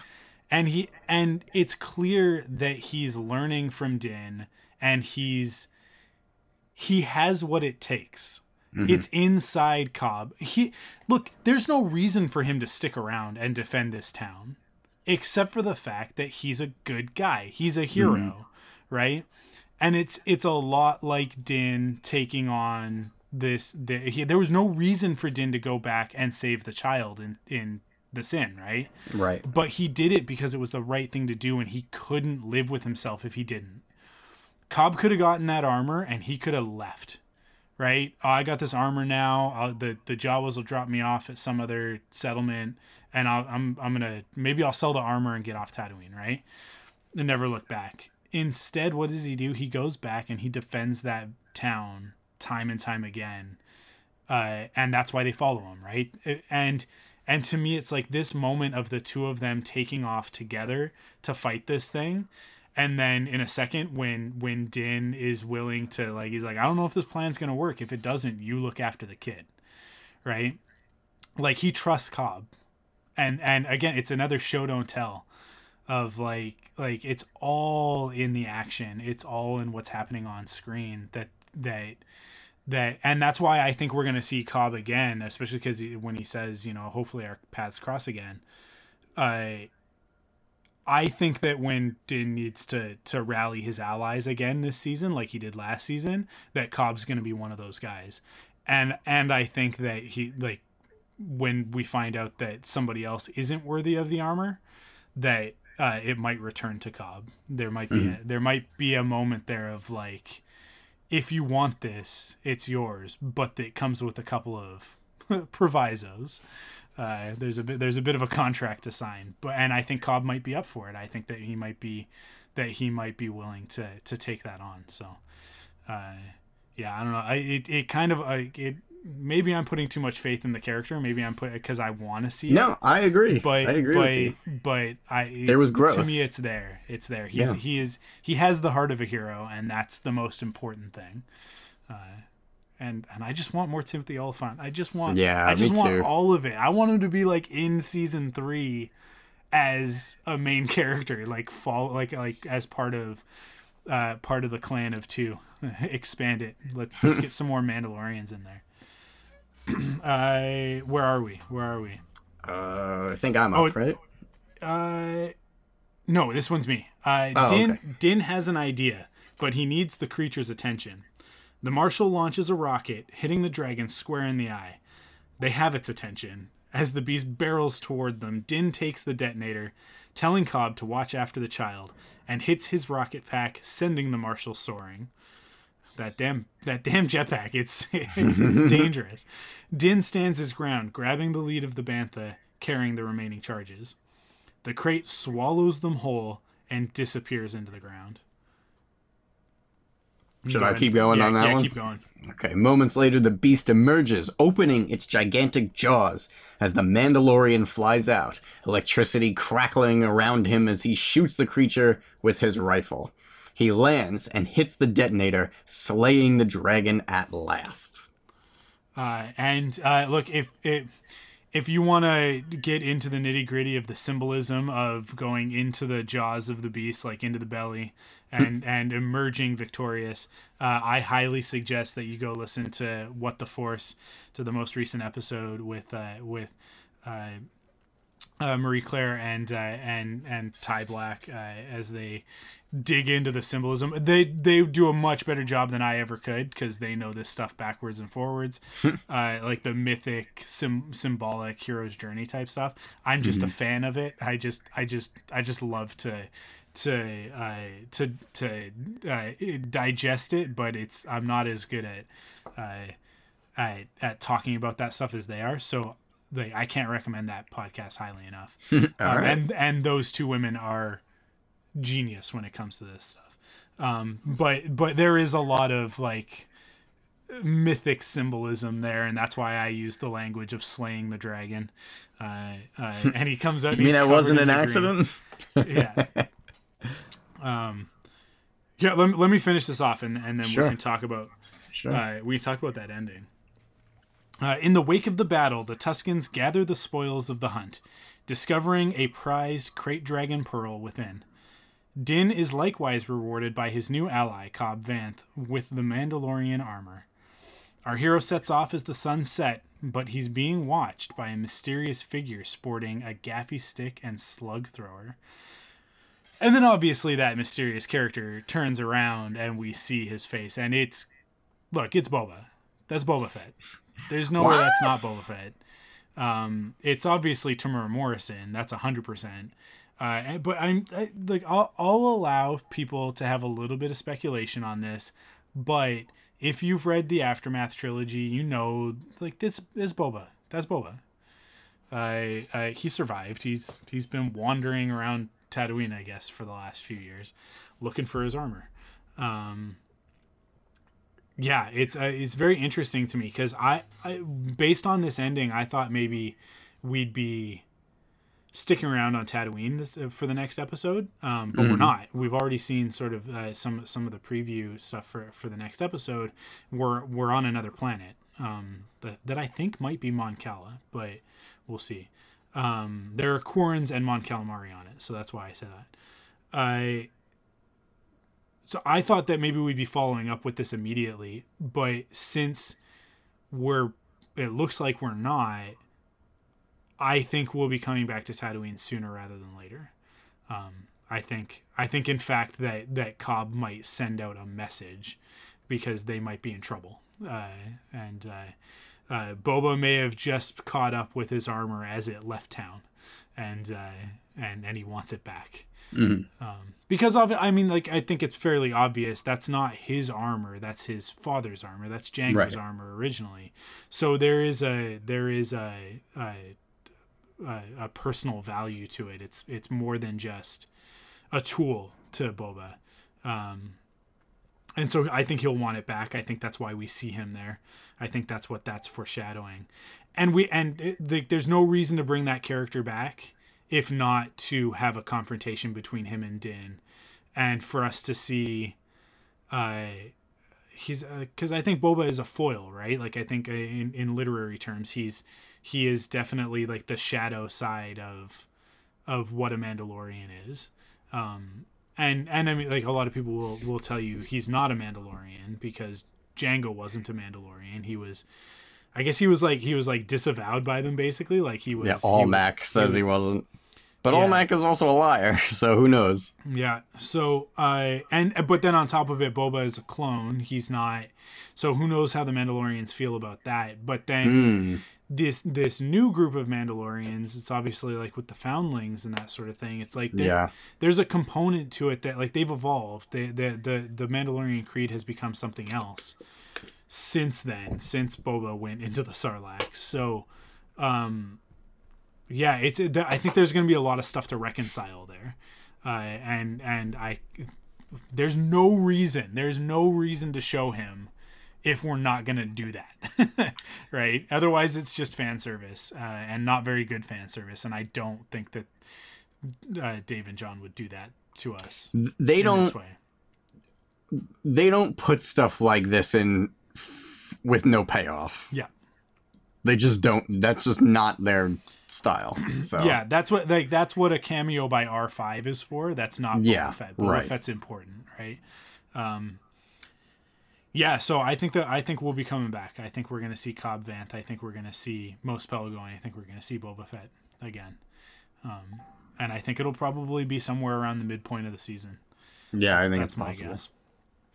Because I think we also can't forget that Moff Gideon is out there, right? That he survived, and eventually that's going to come back to haunt Din and the child because he's still out there and he still wants that kid, and we don't know why. That's really the only big mystery left from season 1, is why does Moff Gideon want this creature, this person, the child? And he says it means more. He says that what does he say? He says like that the child means more to me than you could possibly know. And it's like, okay, what does that mean? That's ominous really wording. Loaded, right? So we'll see him at some point, and he's got the Darksaber. So I don't know. Do you think that we could see Boba joining forces with Din? Do you think that that's what's in the cards? I mean, I go back to season 1 and I think about how Din kind of made friends along the way and they all joined up for that, for the finale story arc. Yeah. And I kind of really want them to do it again, but because they already did it, I don't expect them to. But I would love for everybody to come together, for Cobb, for Boba, for Kara, for Carl Weathers, whose name I can never remember. Grief. I would love to see the whole gang together to take down Gideon. I think that would be awesome. And, if Ahsoka is going to be involved, all that speculation on all the rumors, Ahsoka, Sabine, all that stuff. Yeah. Who knows how true any of that is. But I would love to see gangs all here, let's go kick Gideon's butt. And I would love for Boba to be a part of that. I don't know how plausible it is, how likely it is, but I want it. You know what I mean? Yeah. Like it's in my pipe dream list. This might sound weird to some people, but I actually would love to see a redemption of that character, right? Of Boba? Of Boba, yeah, because because he is a villain, right? Like, and I think they it would be really interesting to explore the idea of because Mandalore has to be restored, right? Sure. And I think that a really great way to do that symbolically to begin that process is to redeem the character Boba Fett. I would say that it's twofold. It's both in story terms, but it's also kind of in the eyes of the audience, because the last time we got stories with Boba was in the Clone Wars, but for a lot of people, the last time they saw Boba Fett chronologically was in Attack of the Clones. Sure. And there are a lot of people who will still tell you that, like, oh, they ruined Boba as a character by making him a clone, by bringing him in Attack of the Clones, making him a kid, all that stuff, right? I don't personally think that. I think that they strengthened the character way more than any of the pre-existing EU ever did. I do think that there were some things that Clone Wars did that undermined some of the really cool stuff that was in the Legends stuff, in the Republic Commando stuff, that fleshed out the Mandalorians, but that didn't necessarily affect Boba Fett directly, right? And I would have liked to have seen where that character grew if we had gotten those final episodes of the Clone Wars with him. I think we still might. I think that those are going to be in Bad Batch. I think that we're going to see Bad Batch, Boba, and Cad Bane all together in an episode. I maintain that stuff's going to get adapted, that story is still there to tell, of how he goes from being the kid that Asajj Ventress locks in the crate, right, in that episode, because I think that's the last time that we saw him, into being one of the greatest bounty hunters in the galaxy. And that story has to happen under the tutelage of Cad Bane, the other greatest bounty hunter I think that we've ever seen, right? I think that, like, to me, that's where he's going to learn to become the Boba Fett that we met in Empire. And that part of the story is still missing. Are you familiar with the animatic for? Yeah, I know that it exists, but I've never watched it. Right. So. Oh, okay. So, like, I never watched any of that animatic stuff. So when we saw when Bad Batch aired, that was my first time with those characters, other than seeing a little bit at Celebration back in 2015. When they kind of debuted that stuff. But I never watched the animatic episodes because I don't know why. I just never got around to it. It was just one of those things. Oh, man. The day those were released, I was all over those. But yeah, like, I don't think that it'll be 1-to-1. I think a lot like some of the elements of the Ahsoka stuff, it's like they changed that a lot. They went back and yeah, especially her walkabout stuff. The Bad Batch stuff really only changed like 2 scenes, I think, from the 4 episodes. Okay. But Ahsoka was, I mean, just in general, like they swapped out one character for 2. Yeah, right? absolutely. Like there was a lot. They changed that a lot. They also said there was so much more planned for her walkabout in general that they just kind of had to compress everything into those 4 episodes and how she grew as a character during that time.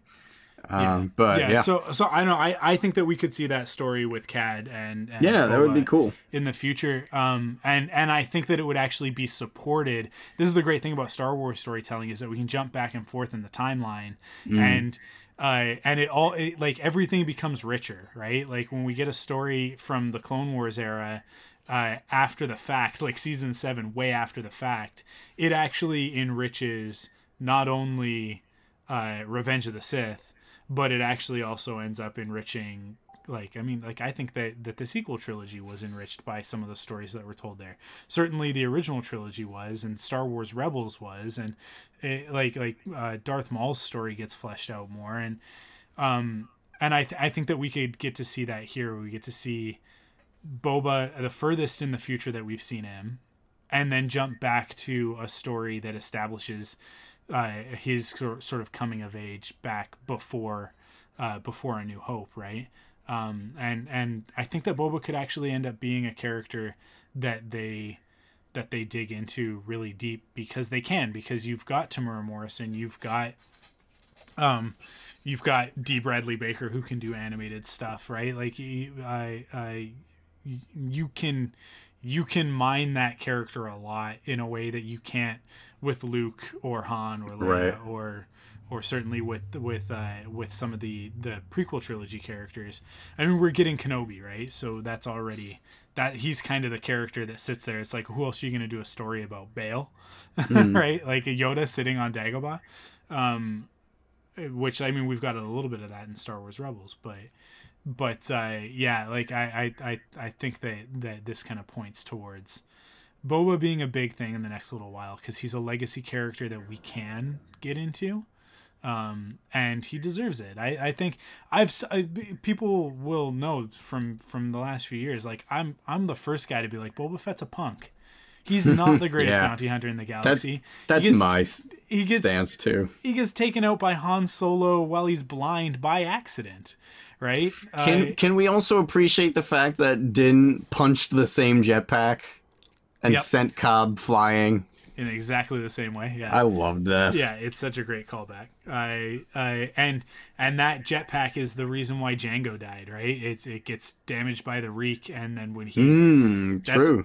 Which is actually, it's interesting. It wasn't in the theatrical release, but when they released it on right? DVD, they added the sparks to explain like why Mace was able to kill Django so easily, and why he stands there, because he's going to fire the jets, and they fire but they don't go, right? And so Mace is able to take him down. Takes advantage of that moment. But it's the jetpack, and that's why I worry about Din. But it's also, I think that that's one of the things that the Armorer was talking about in the end of season 1, when she says, like, here's like, you take this, but you need to do your drills, because if it becomes like, if you master it, it becomes a part of you. Otherwise it's dangerous. And I think like that's kind of pointing to Boba and Django. They never mastered it. They never got there. They never quite got there. And I mean, like, there's stuff in Star Wars Rebels as well, like with Ezra. It's like Ezra never quite gets the hang of the jetpack, but Sabine does.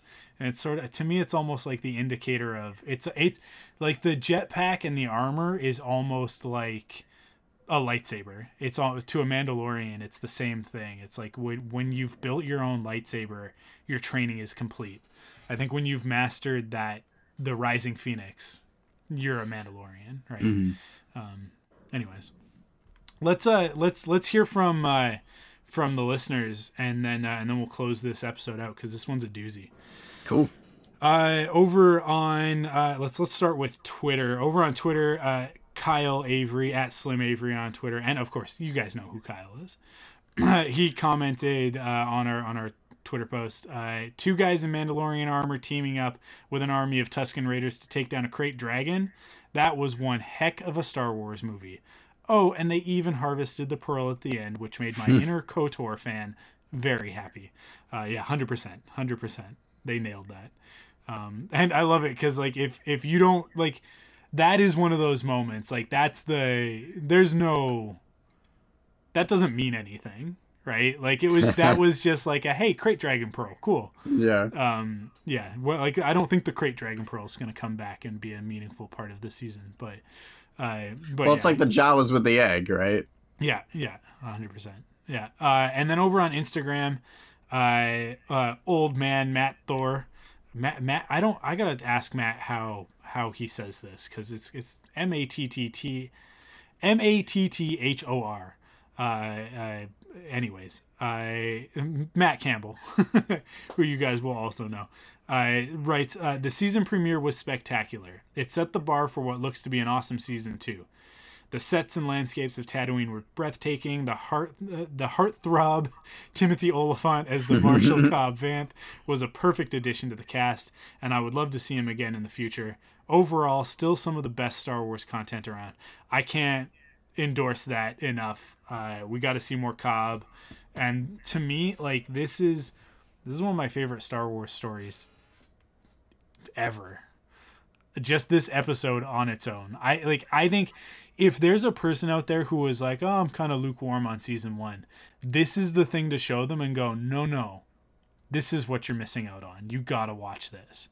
Because I feel like it's very self-contained. It's very much like its own. It's a movie. Like, it's a 1-hour movie. It's to me, it was perfect. I loved it. And then we got an email from Sherston, who says, my favorite space western taking on my favorite monster western, Mando meets Tremors. F yes, pardon my French. No, that French is totally warranted. Yeah, Mando meets Tremors. We didn't even talk about the Tremors of it all, like the Tremors element. But so good. Any final thoughts before we wrap it up, Joe? I can't wait until tomorrow night. Yeah. It's back to that horrible but wonderful, like, yeah. Why am I not binging this? Like, why don't I wait to watch all of them? But then, like, the internet's gonna spoil everything in the first 5 minutes, and now that I know it's online, like, I gotta watch. Yeah. It's a love-hate relationship, but it's one that I can't do without.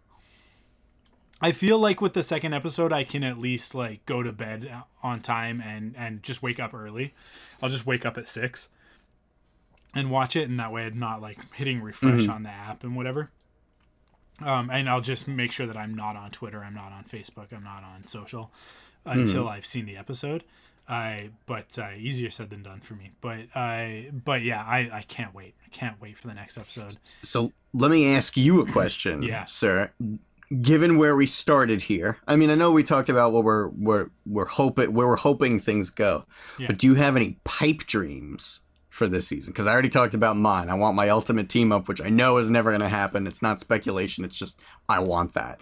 Do you have any pipe dreams for this season after watching this first episode? Yeah, I'm really hoping that Boba was a fake out. That I think that Boba will be back. I'm not saying that he won't be, but I'm really hoping that the reason that they put him in this episode, like why they put this up front, is because we are going to see Tamura Morrison as Captain Rex. Oh, that would be so awesome. And along with that comes Ahsoka. I'm less interested in Ahsoka as I am in Rex, but I do think that they come as a package deal in this instance. But I do really want to see that. I really want to see that on screen. I want to see the beard. I want to see the whole deal. And I hope he's still, because we've never actually seen Tamura Morrison in clone armor because it's all CG, right? I would love to see him looking almost exactly like he does in Star Wars Rebels. I would just love to see that realized. I think it could be really, really cool. So that is my pipe dream. The other one that I'll throw out there that I don't think that we'll get until the end of the series. I think one of the last things that we'll get to see might be Luke. I don't think that we're going to get that yet. I think that would come way too early, but also that might be the way to do it because we're not expecting it, right? But I think that that'll be part of the whole, either that or Ezra. Oh no! Wait, does that mean that Baby Yoda is one of the slaughtered Jedi at Luke's Jedi? I hate that idea. I don't want it now. That's why I say maybe Ezra, right? Because I can't back you up on the Luke. Yeah, I would love to see it. I would love to see Luke in this time period, just to see him. I think that even if we do see him, that it'll be like a fleeting thing. It'll be like part of one episode, and that he won't take the child. Okay. Like I think that that's one thing that that we could get a moment of like some really cool like de-aged Mark Hamill Luke Skywalker stuff, or better yet, Sebastian Stan playing Luke Skywalker with the full beard and everything, and him being like basically at the point of like, I'm not like there's a like this child has a path, but it's not with me. Like I sense that the child has a future, and that he will be important to the future of the Jedi, but it won't be at my side, right? And for him to like have a parting moment of like, oh, and by the way, he says his name is blank, right? Like that would be neat. Luke to like, I think we could also get that with Ahsoka, like that could be very much like sure. He says you call him the child. His name is blank, right? Like, everyone else calls him Baby Yoda. That's weird. Yeah. He says his name is Yoda. I don't know. So yeah, we'll see. But when do we place the birth of Baby Yoda? He's 50 years old in this. It's so we're what, 6 years after Jedi. After Jedi. I think he's meant to be around the same age as Luke and Ezra, like Luke. Yeah, and Ezra, I guess right? so. Yeah. Which it would be really interesting to discover that that he was also born on Empire Day, because Ezra is born on Empire Day, Luke and Leia are potentially born on Empire Day, right? And for it to be like on the same day that the dark side took over, that the galaxy balanced itself with like, here are all of these potential great Jedi, right? Like it just like there was like an explosion of force potential. Wait, I don't think the math adds up. No, because it doesn't. let's. So if he's 50, yeah, 5-6 years after Return of the Jedi, let's reduce 10 years off him. That means he would be 40 during A New Hope. Luke is not 40 during A New Hope. Yeah, okay. Yeah, you're right. So then you're right. 20 years was the Dark Times. He's older. So, okay. And then 20 years before so he's like a little before Phantom Menace, like 2, 3, 4 years before Phantom Menace starts, actually. If I'm doing this right. 41 years before the Battle of Yavin is what it says on Wikipedia. Okay. 40 years before Battle of Yavin would be, so there's 19 years between that and Revenge of the Sith. I can never get it straight. They've said 3 years for the Clone Wars. Yes, but, Clone Wars is 3 years, okay. and then another 10. And then another 10 to Phantom 1 and Menace. 2. So he's born.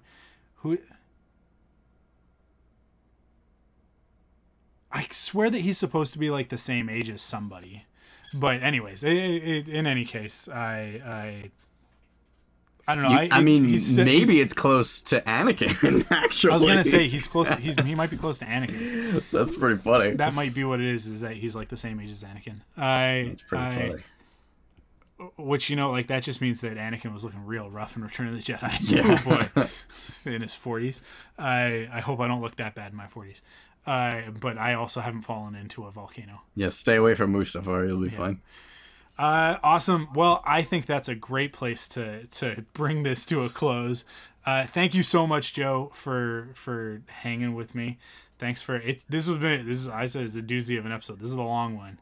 And we had some technical issues, and I really appreciate your patience on that. I'm glad that we're back. Back talking about Mandalorian. Yeah. That's awesome. It's good times. And we got lots more coming. Next week, unless he cancels on me, and I'm going to put this in here because he's done it before, and this is me pre-calling him out. Uh-oh. Next week we got Carl Leclerc from the Slayer. Ooh. So you know it's going to be a good one. It will. Yeah. So we'll be back next week to talk about chapter 10 of The Mandalorian. Until then, thank you guys for listening, and thank you, Joe. Joe, you want to promote anything? You got anything you need to plug before we go? I don't think I'm allowed to. I'm pretty sure everything I'm working on, I'm under NDA.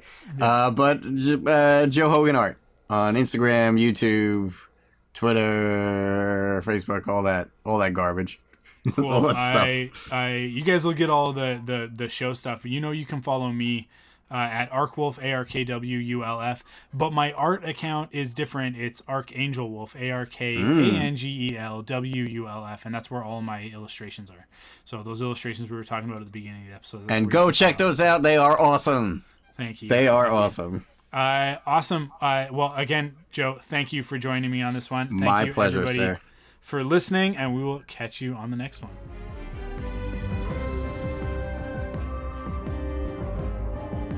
You can follow us on Facebook, Twitter, and Instagram at Star Wars FMI. If you like what you hear, you can support us in two ways. First, by heading to store.thunderquack.com to pick up some merch, or by heading to patreon.com/thunderquack to kick in with your monthly pledge of support. Your pledge gets you early access, exclusive podcasts, and more. Thanks for listening, and may the Force be with you.